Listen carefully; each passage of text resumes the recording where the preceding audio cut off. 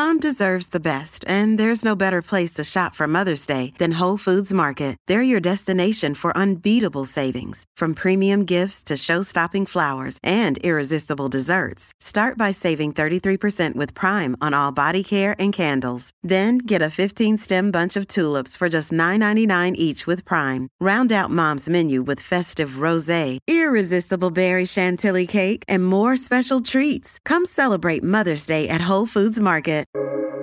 Welcome to the New Books Network. Hi, everybody. This is Geert once again on NBN's Drugs Addiction and Recovery podcast. Today, I'm talking to Alexandra Bartoshka. Hi, Alexandra. I'm so glad we can talk today. Hi, thank you for having me here. So I really enjoyed your book. The book's called Treating Heroin Addiction in Norway, The Pharmaceutical Other, published by Routledge just earlier this year. And it's, I would say, I'll leave you to introduce the book in a moment. But before we get to the content, maybe you could tell us a tiny bit more about your academic professional background, so to say, and also how you got to the current topic. Yeah, sure. Well, I'm a social anthropologist. I did my master at the University of Oslo, and I've been engaged with medical anthropology since then, actually. And then I did my PhD in social work and social policy at the Oslo Metropolitan University.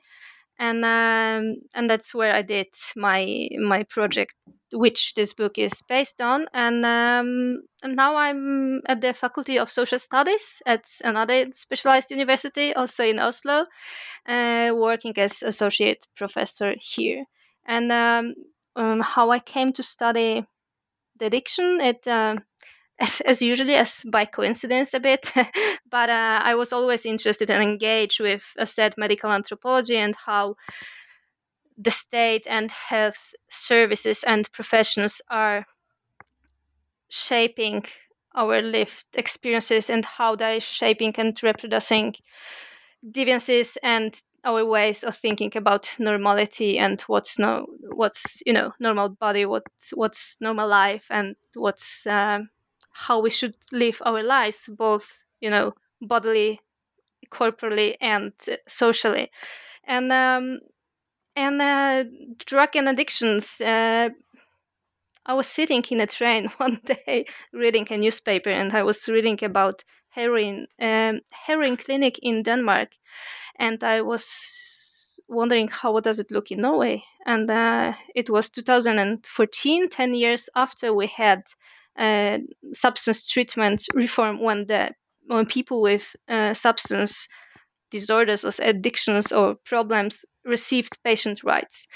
So then I realized that I know nothing about this field, and nobody wrote about this field, and I want to see how how patient rights actually, what kind of impact did they have, and how does it Norwegian welfare society and state responds to addiction problems, etc. So I went into the field with as real anthropologist with no previous knowledge about addiction and drugs, etc.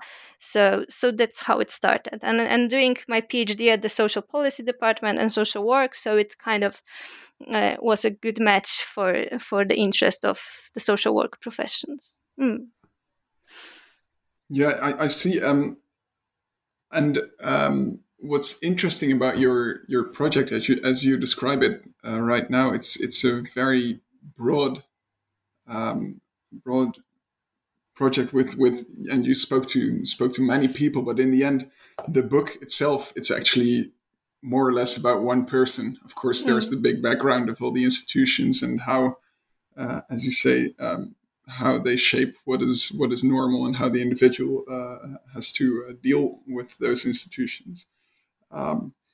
Could you say a bit more, because we'll talk about this individual, this woman called Siv in a moment, but could you tell us a bit more about the broad research project? Like, what kind of people did you speak to? Well, so I started, as said, with the really huge question: how does the patient rights affect people with addiction? And I started to approach this field through various organizations doing work with drug use, etc. And then I started to talk to people and then I met Sif, actually, uh, because somebody told me that she knows someone who is struggling with her substitution treatment, and she's quote applying her patient rights to get the right medication.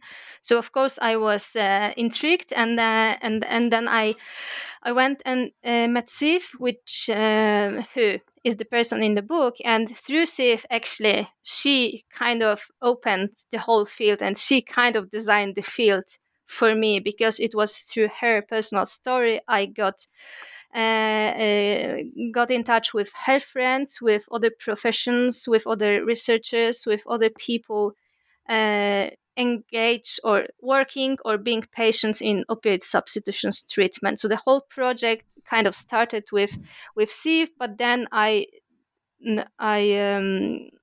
whole field work kind of covered 7-8 patients with this type of problems as Sif experiences this book.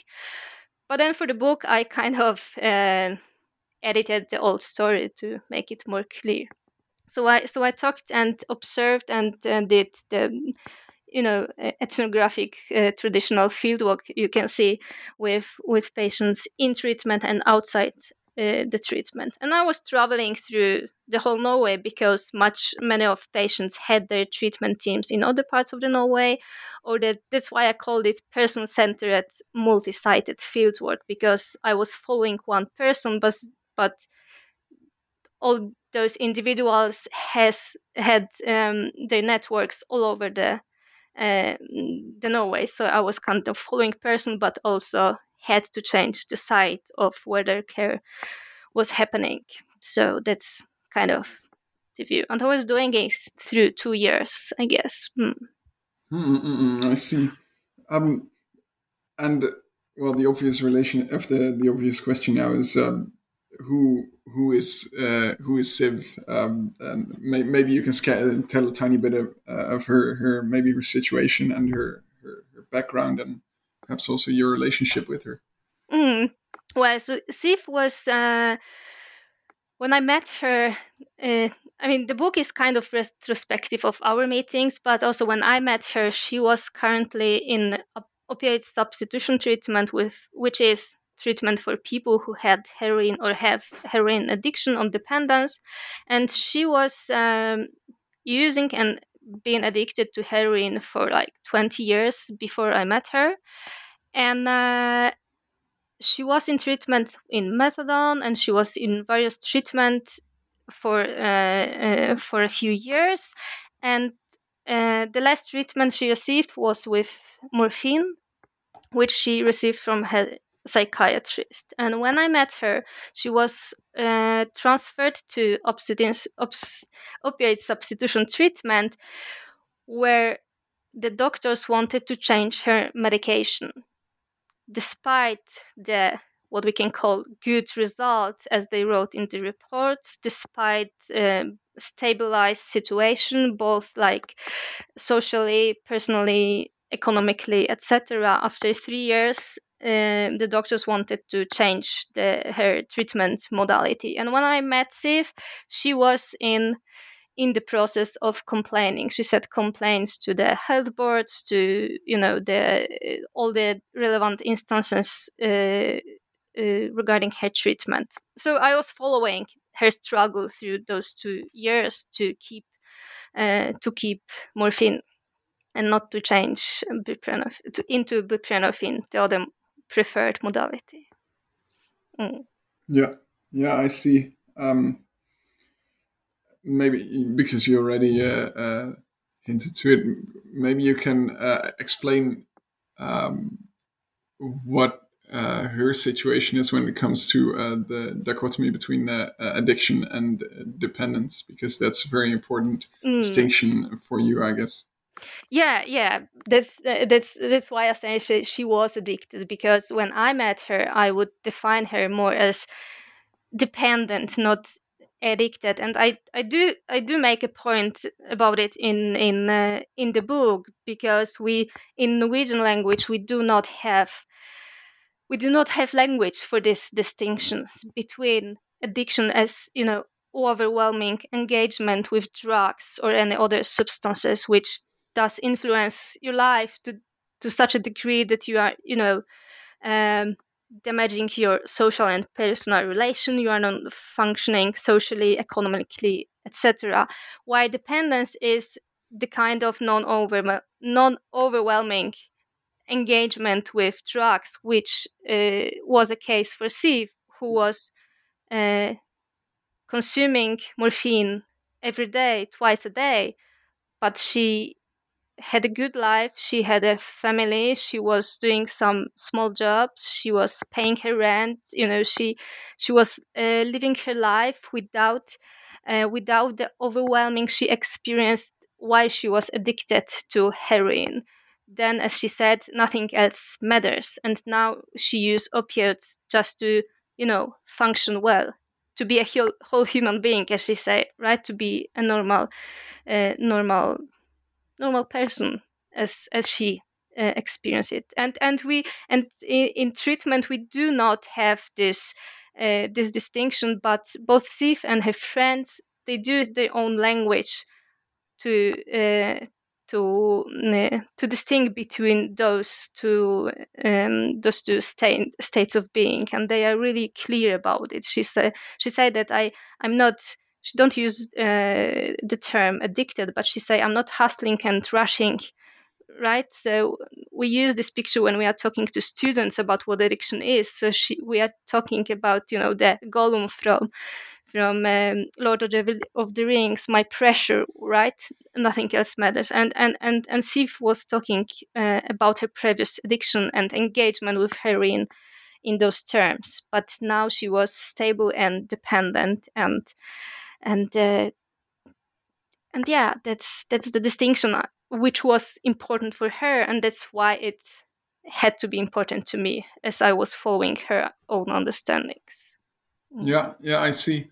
And in that sense, it's interesting how her, because in the essence, her problem is that she wants to use morphine because that works best for her to live a normal life. But the program as set up by Norwegian government, I guess, or Norwegian law and the clinical practitioners doesn't really allow for that divergence from the Mm. usual substances.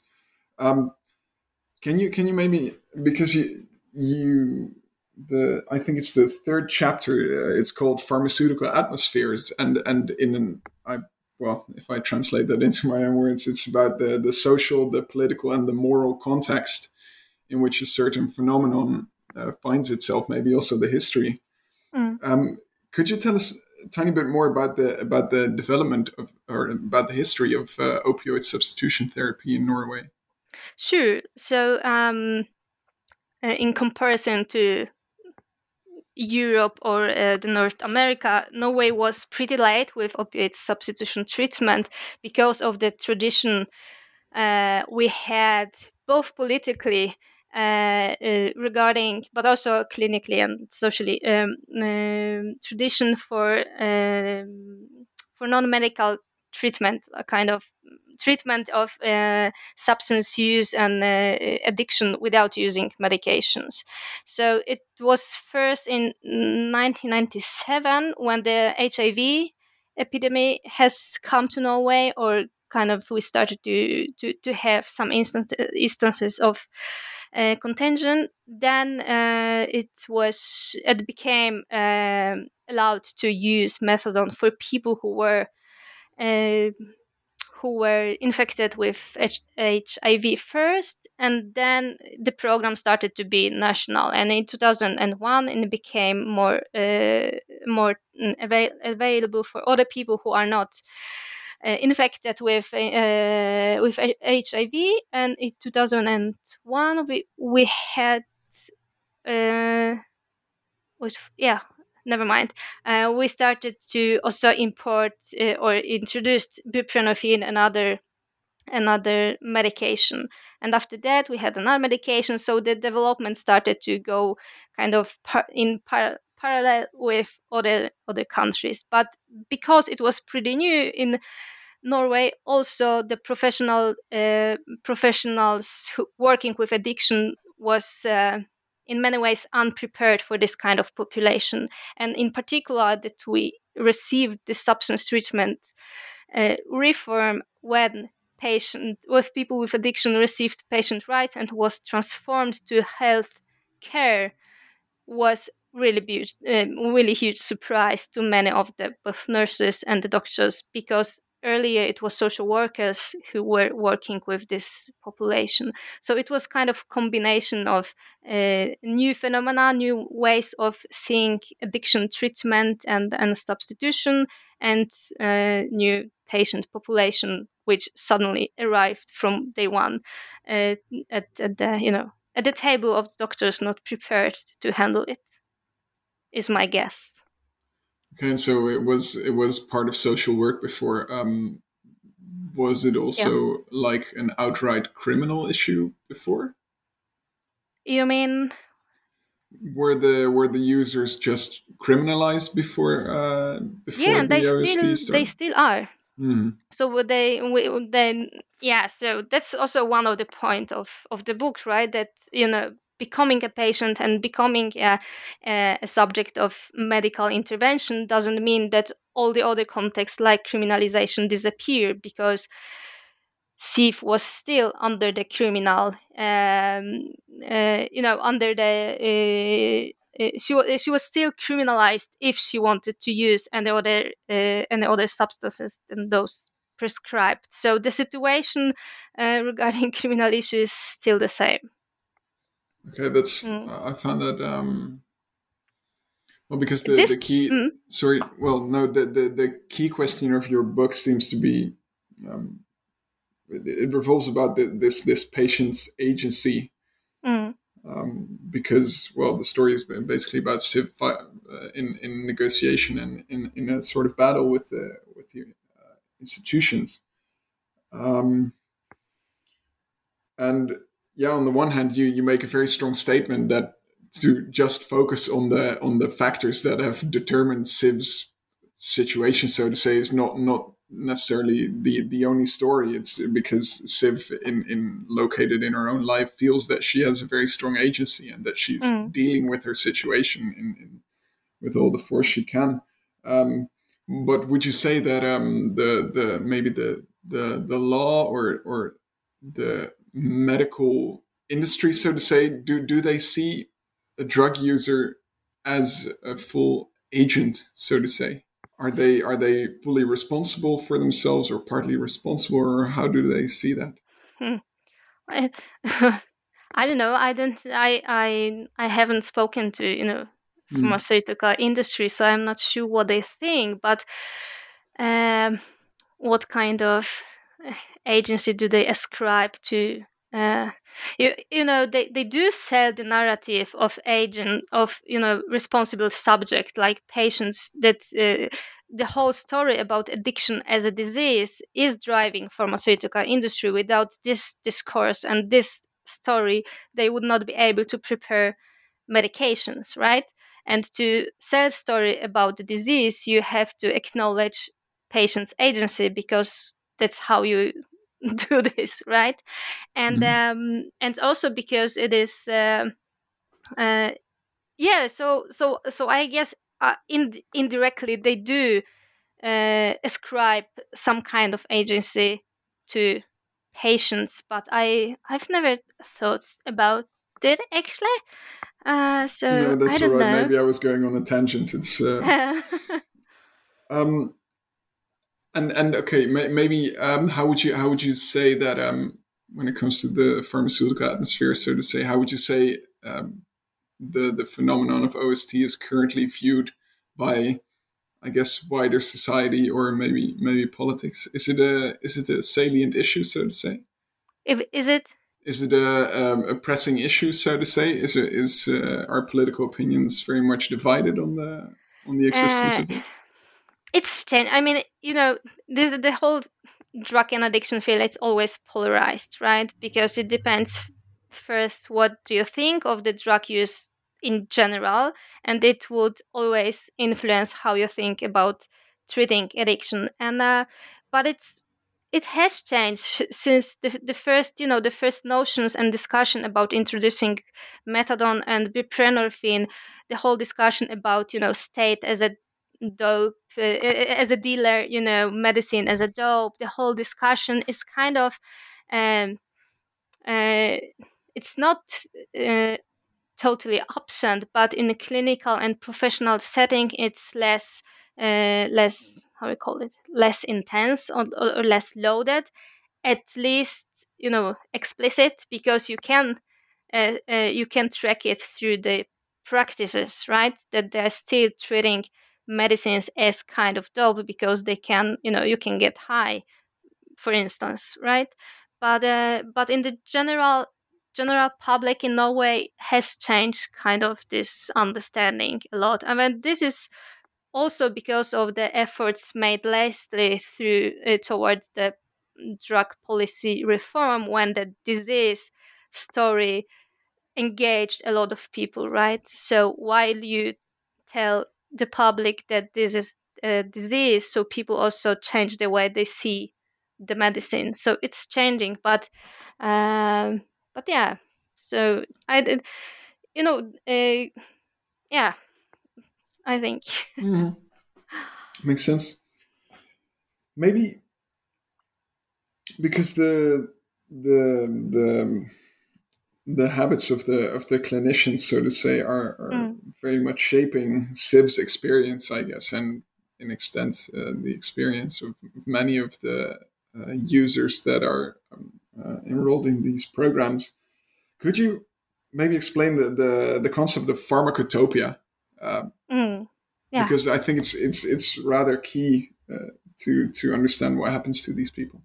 Yeah, it is. And well, what I mean with pharmacotopia is this kind of idealized uh, image of pharmaceutical efficacy or effects, like the story about the universalism of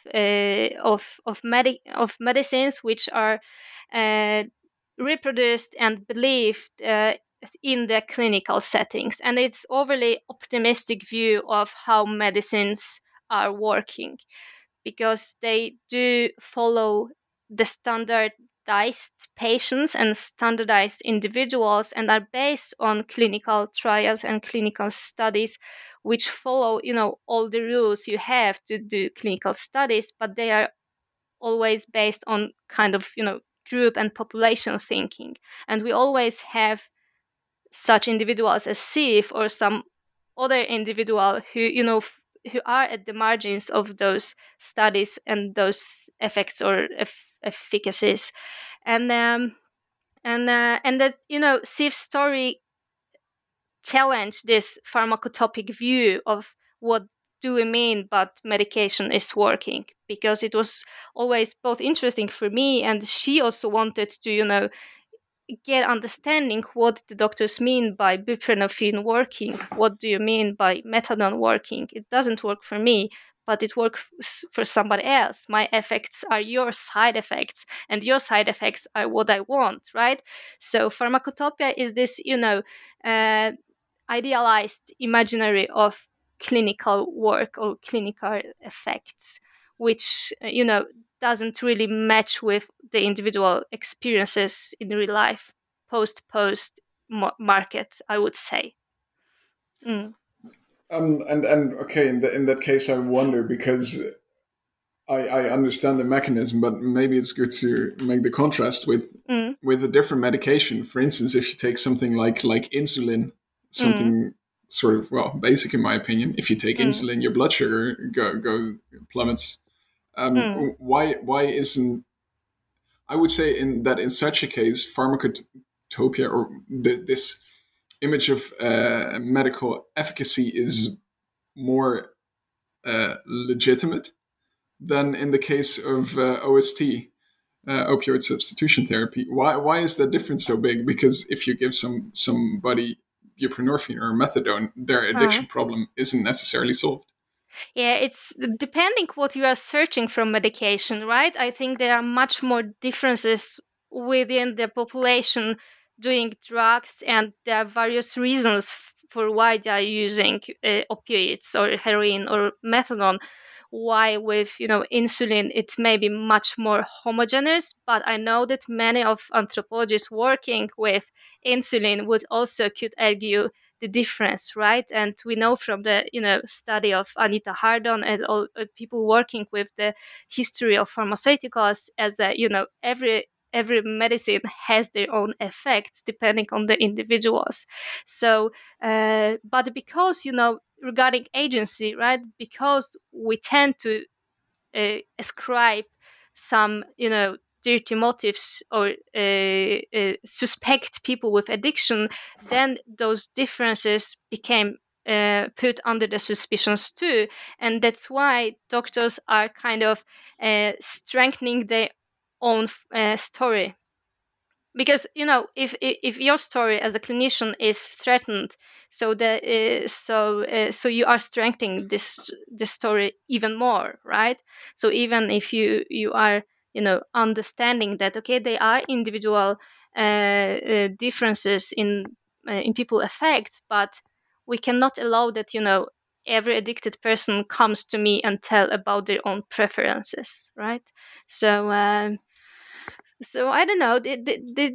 I at least experienced that there is kind of threat to the story, to the clinical story, because as Sif knows what works for her, so she is challenging, the clinical study, which say something else.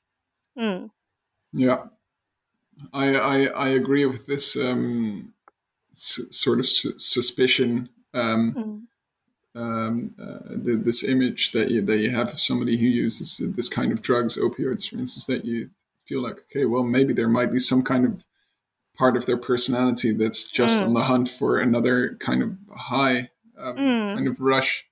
But it's also right, you can also, in using opioids, you can do some measurements in blood, right? In blood, you can measure, how people react, and that's also what clinical studies say about the difference. That we don't see any difference in measurements of your, opioid receptors coverage, etc., etc. But people still don't feel well, and it's related to the individual understanding of normality, right, and your previous experiences, because my needs may be totally different than your needs, because maybe I experienced something bad in my past and I need to deal with it on the other level, and that's why I need 1 milligram more of buprenorphine than you, right? Even if my blood measures say anything else, that it's okay. So I think that's again the what is well-being and what is the threshold of well-being, right?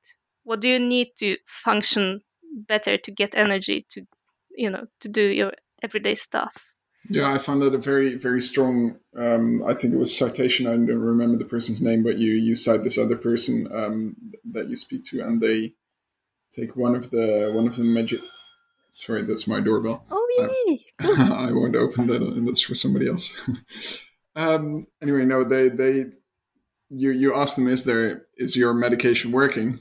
And they actually give like this very nuanced take of that on the one hand, yeah, the kind of cravings and the, what would you call that, the withdrawal effects are gone, but I guess they don't make that second part explicit, but they also say that, okay, well, the reason why I started taking opioids in the first place, that isn't helped in any way by the medication. Right. I found that a very strong illustration of this part.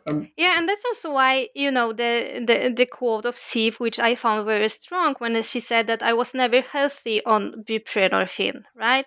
That okay, I don't shake, I don't have anxieties, I don't have withdrawals, and I'm not sweating, but I'm not healthy, right? So it's also again what do we mean by working, as one of my interlocutors said? What does it mean that medication works, and for whom, right? And how do we measure it? So, yeah. Yeah, agreed. Okay, but then the question arises, I guess, how might this kind of working, this definition of a working medicine, beyond just the first biological, first physical effects, do you think there might be a way to incorporate that in the clinical studies as such, or maybe in the clinical practice? Yeah, but clinical studies and then practice, they are dependent on the measurable sizes, right?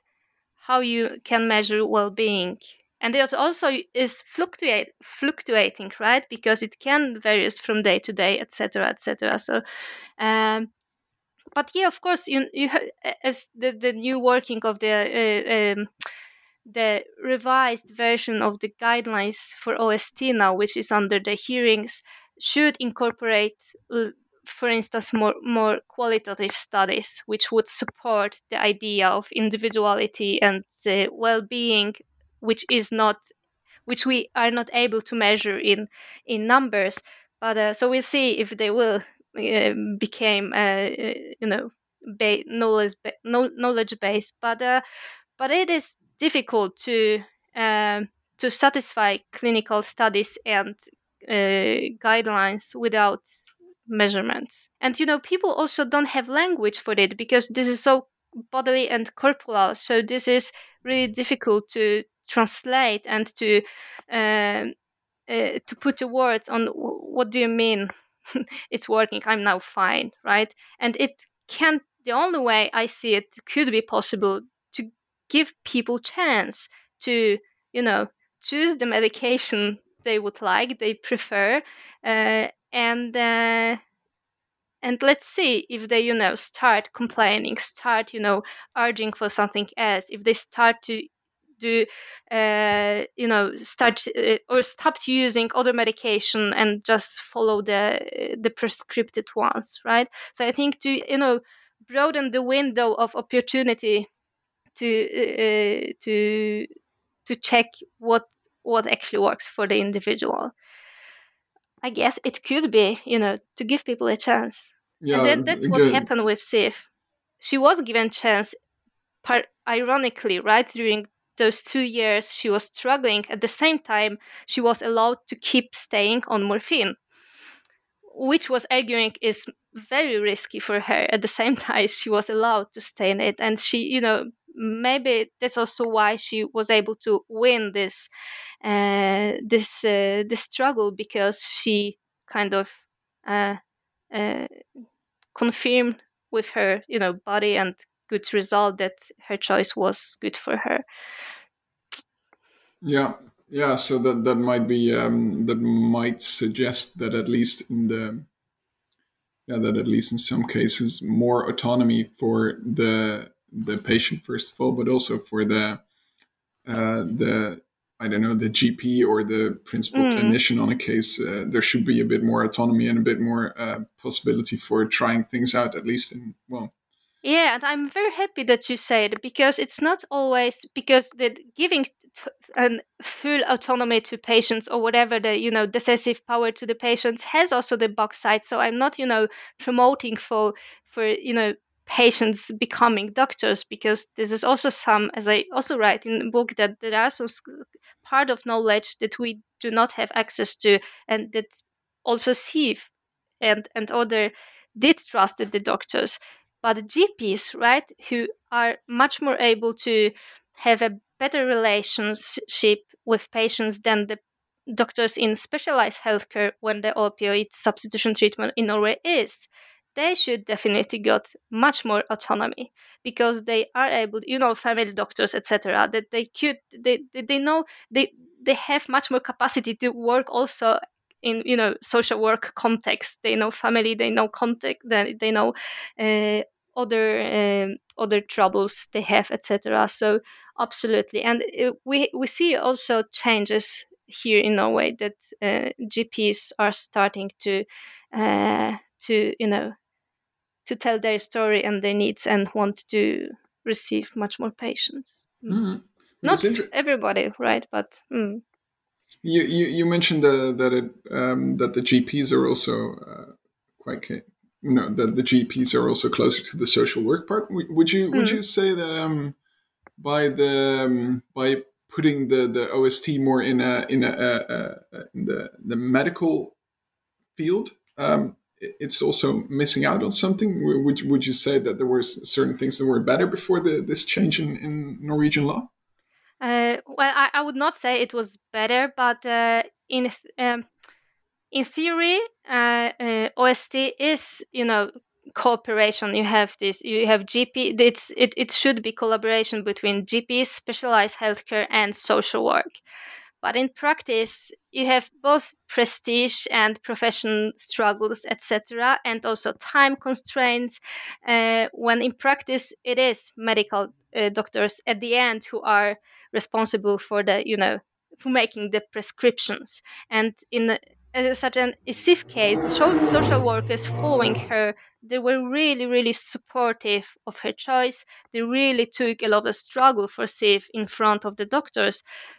But at the end, it's the one who are making the prescriptions who have the decisive power. So if the practice would be as it is meant, that it is a real cooperation between social work, GPs, and specialized high healthcare, it would be, ideal situation with the patient in the center, etc. So it would be great. But and that's also why we do have a lot of how we call it change of the a lot of social workers and young doctors are switching back from working in OST because they do feel they do not have a lot of space to do good judgments, because the rules and the guidelines are so strict that they feel that even if they know what's good for the patient, even if they know the whole story, they been with Sif in 5 years, etc., etc. So the rules are so difficult to exercise the discretion, or how we call it, that a lot of them quit. So we have a huge turnout now. How we call it? Turnover. Yeah, turnover. Yeah. And then new professional comes, which are unsure about how to proceed, so they stick to the guidelines, and the story repeats every time with many patients. Yeah, that's. But definitely more social work, but not only, because we do need medical knowledge. We do need medical people, because it is this is medicine we are talking about. So. In the context when the drugs are criminalized, of course, I have to say that, because it is underlying everything we are talking about. Because if we do not have criminal issues, so people do not need maybe to search to apply for being patient UST, because they can get legal substances without the regime which treatment is which treatment involves. Does it make sense? Yeah, I think so. Yeah. It just makes me think. I mean, I'm a lay person in this field, but I do see a parallel with some acquaintances that, for instance, they take antidepressants, or they take some kind of what you call it, SSRI blockers. Anyway, neurologically active medication in correspondence with or in collaboration with a psychiatrist, and you see that with many of those kinds of medications, where people are dealing with severe mental health issues that might be related to some kind of chemical imbalance in their brain, or that's part of the story, at least.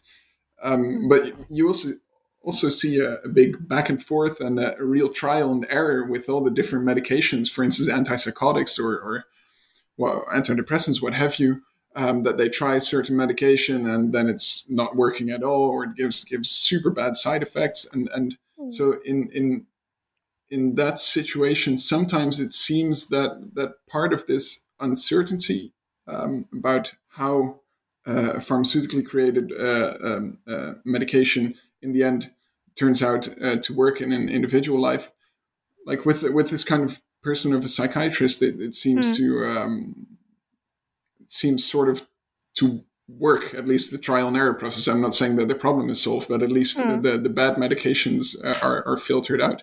Yeah, and that's what I meant by giving a chance, right? And it's maybe not appropriate language to describe the clinical procedure, but that's what I meant. That when it comes to OST, you have 2, maybe 3 medications, and often you are not asked about side effects, or maybe we should go down or up with the dosage, etc. So people do not have so many choices as in other contexts and diseases, etc. And that's also why made many patients ST disappointed, because they thought that now we are ordinary real patients because we have a patient's right, so maybe we will have the opportunity also to try different medication, to hear if I go to the doctor and take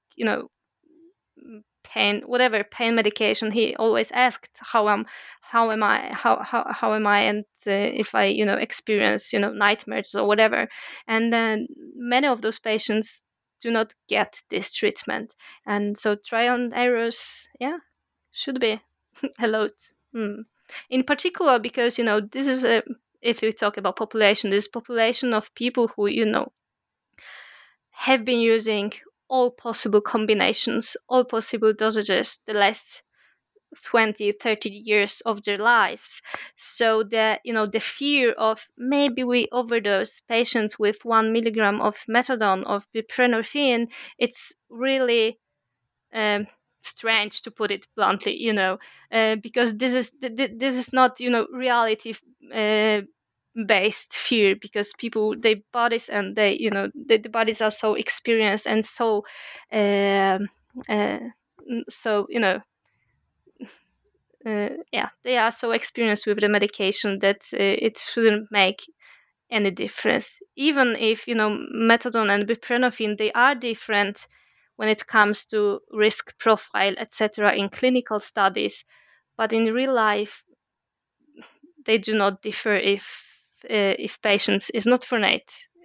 Is not When patient is not satisfied with medication, they do handle side effects or not working with other medications, so they do combine and do the polydrug use, etc. So the risk profile of the medication from clinical studies do not again match with the reality that people experience in the real life. Yeah. I guess these individuals might also indeed be a bit more willing to take different kinds of small risks. Okay, I think we've covered a lot of ground, also perhaps beyond the book, but it was all very relevant. So thanks for that. I have a couple of more questions. So I found your book extraordinarily readable, and that's of course in part because of, well, it's an anthropological study, so there will be a lot of narratives, and of course, as a reader, we love narratives. But would you say that it would be a good idea for is it a method that might be applied to other fields of science? Because you give a lot of you sketch a lot of background and you give a lot of technical material, but in the end, there's a big thread in there, sketching a personal story. Is this something that you would say that it might be useful for other fields as well? Or is this specific for anthropology? Yeah, of course. As you said, ethnography, we do believe that, ethnographical descriptions and empirical description has a value in itself. That's why that's the one thing that we know, I mean, at least I do. And I do appreciate empirical material as such, which would give me reflection and a ground for further analytical work. That's one thing. And also to humanize or people. We should people our studies and our material, because much, in particular in this field, much of the studies and work I had to read to get to familiarize with the field, they do not involve people. Like you have or numbers or histories or anonymized stories, which are devoted from any uniqueness, because you do want present always the standardized patient or standardized story. So it could be helpful maybe in practical or clinical settings, etc., that you can recognize yourself in it. So I would definitely challenge any other disciplines to give me more people, more stories, more real life. But this is a balance, of course, like not not too much story and that uh, yeah. Yeah, evidently. And also do not be afraid to because I had I had some rants about SIEF and what kind of value it would have to present just one story, right? And so I would encourage people to not be afraid to follow just a few or just one person, because through one person you can get a book, right? You can get so many stories, because one individual life has so many layers, both politically, bodily, socially, etc. So she was my light into the field of OST, which I would not be able if I would take the other way around and start it with well-defined field and start to find people there, because it would define what kind of people I would find first, and then it would be totally different story, I guess. So here to the people. Mm. And yeah, there's one final thing. So you already touched upon the recent changes in Norwegian drug-related laws when it comes to criminalization and decriminalization of possession, I think, or use. I'm not sure. Could you say a bit more about that, and also whether and how that affects your own studies? When I did this project, so the discussions were not. I mean the drug policy reform has been discussed in various fora, and political parties took initiatives here and there, but it was first for 3 years ago. I mean, it became a real issue, and the health minister decided to vote for the reform, which was not voted this year. So we are not going to have the reform, at least now. And how does it change my further work and my studies? First, people started to get interested in the field of drugs, right? Because now you can, because of the discussion and because of the voting and the whole story, people who has never had any meaning or any opinion about drugs, or had really strong opinions which were not knowledge based, as we can see. So they started to be more open to new insights and new stories. And in the clinics, people are starting to be prepared that the situation in few years maybe will change, and how are we going to react when we will not longer have this disciplinary obligation, or what the way we see our patient would lack the criminal perspective, which they do also have to relate to, because when they are prescribing medication, they do have to consider how this medication can be, for instance, be sold on the streets, etc., etc. And if if you take the criminal and judicial part from the pictures, so it would. I don't want to to read in the future, but I think that it definitely would change some narratives and some moral conceptions of the drug use. And then we have to be prepared for what the disease making would end with, because now we risk that everybody who are using substance use may be defined as ill and diseased. And this is also the darker part of the medicalization story, right? Not everyone who is using substances becomes addicted or dependent. But as the reform was proposed, so it would end with everybody being defined as sick and in chance of becoming a patient. So I think so. I would really like to open, for more discussions about the disease making of people who use substances in Norway, because we are definitely lacking this discussion. Because as Stefan Jonke said, as I write in the conclusion, what else can you do? You have the two choices right now. Or you are being criminal and get punished, or you are becoming patient and get treatment. And of course, most people who want well and have some kind of knowledge prefer treatment. But is it the way to Sif could maybe have had better without treatment, and without treatment regime and so on. So another story. Speaking of other stories, what are you working on right now?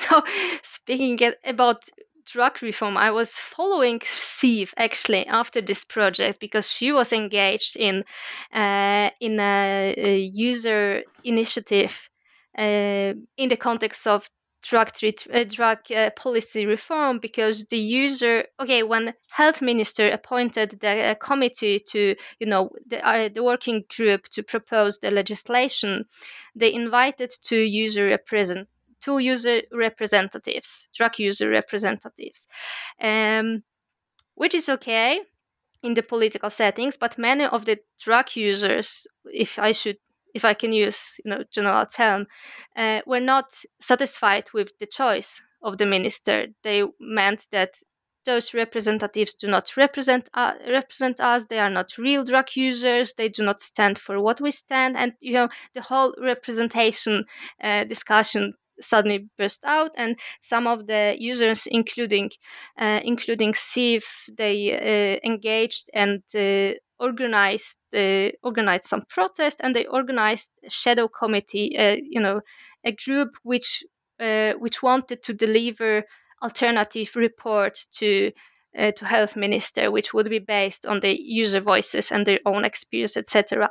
So I was following Siv in totally different context, which was not treatment related, but drug and activist policy related. So it's kind of side effect of the original project and our relations that we were able to reconnect after some time.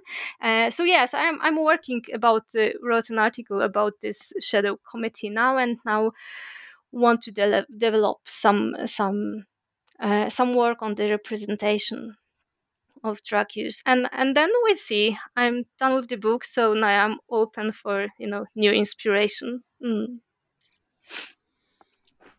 Really cool. Thank you very much for sharing. I think that's we covered so much. So, well, thanks once again, Alexandra, and hope to talk soon. Maybe over another book. You never know. Yeah, hope so. Thank you for having me.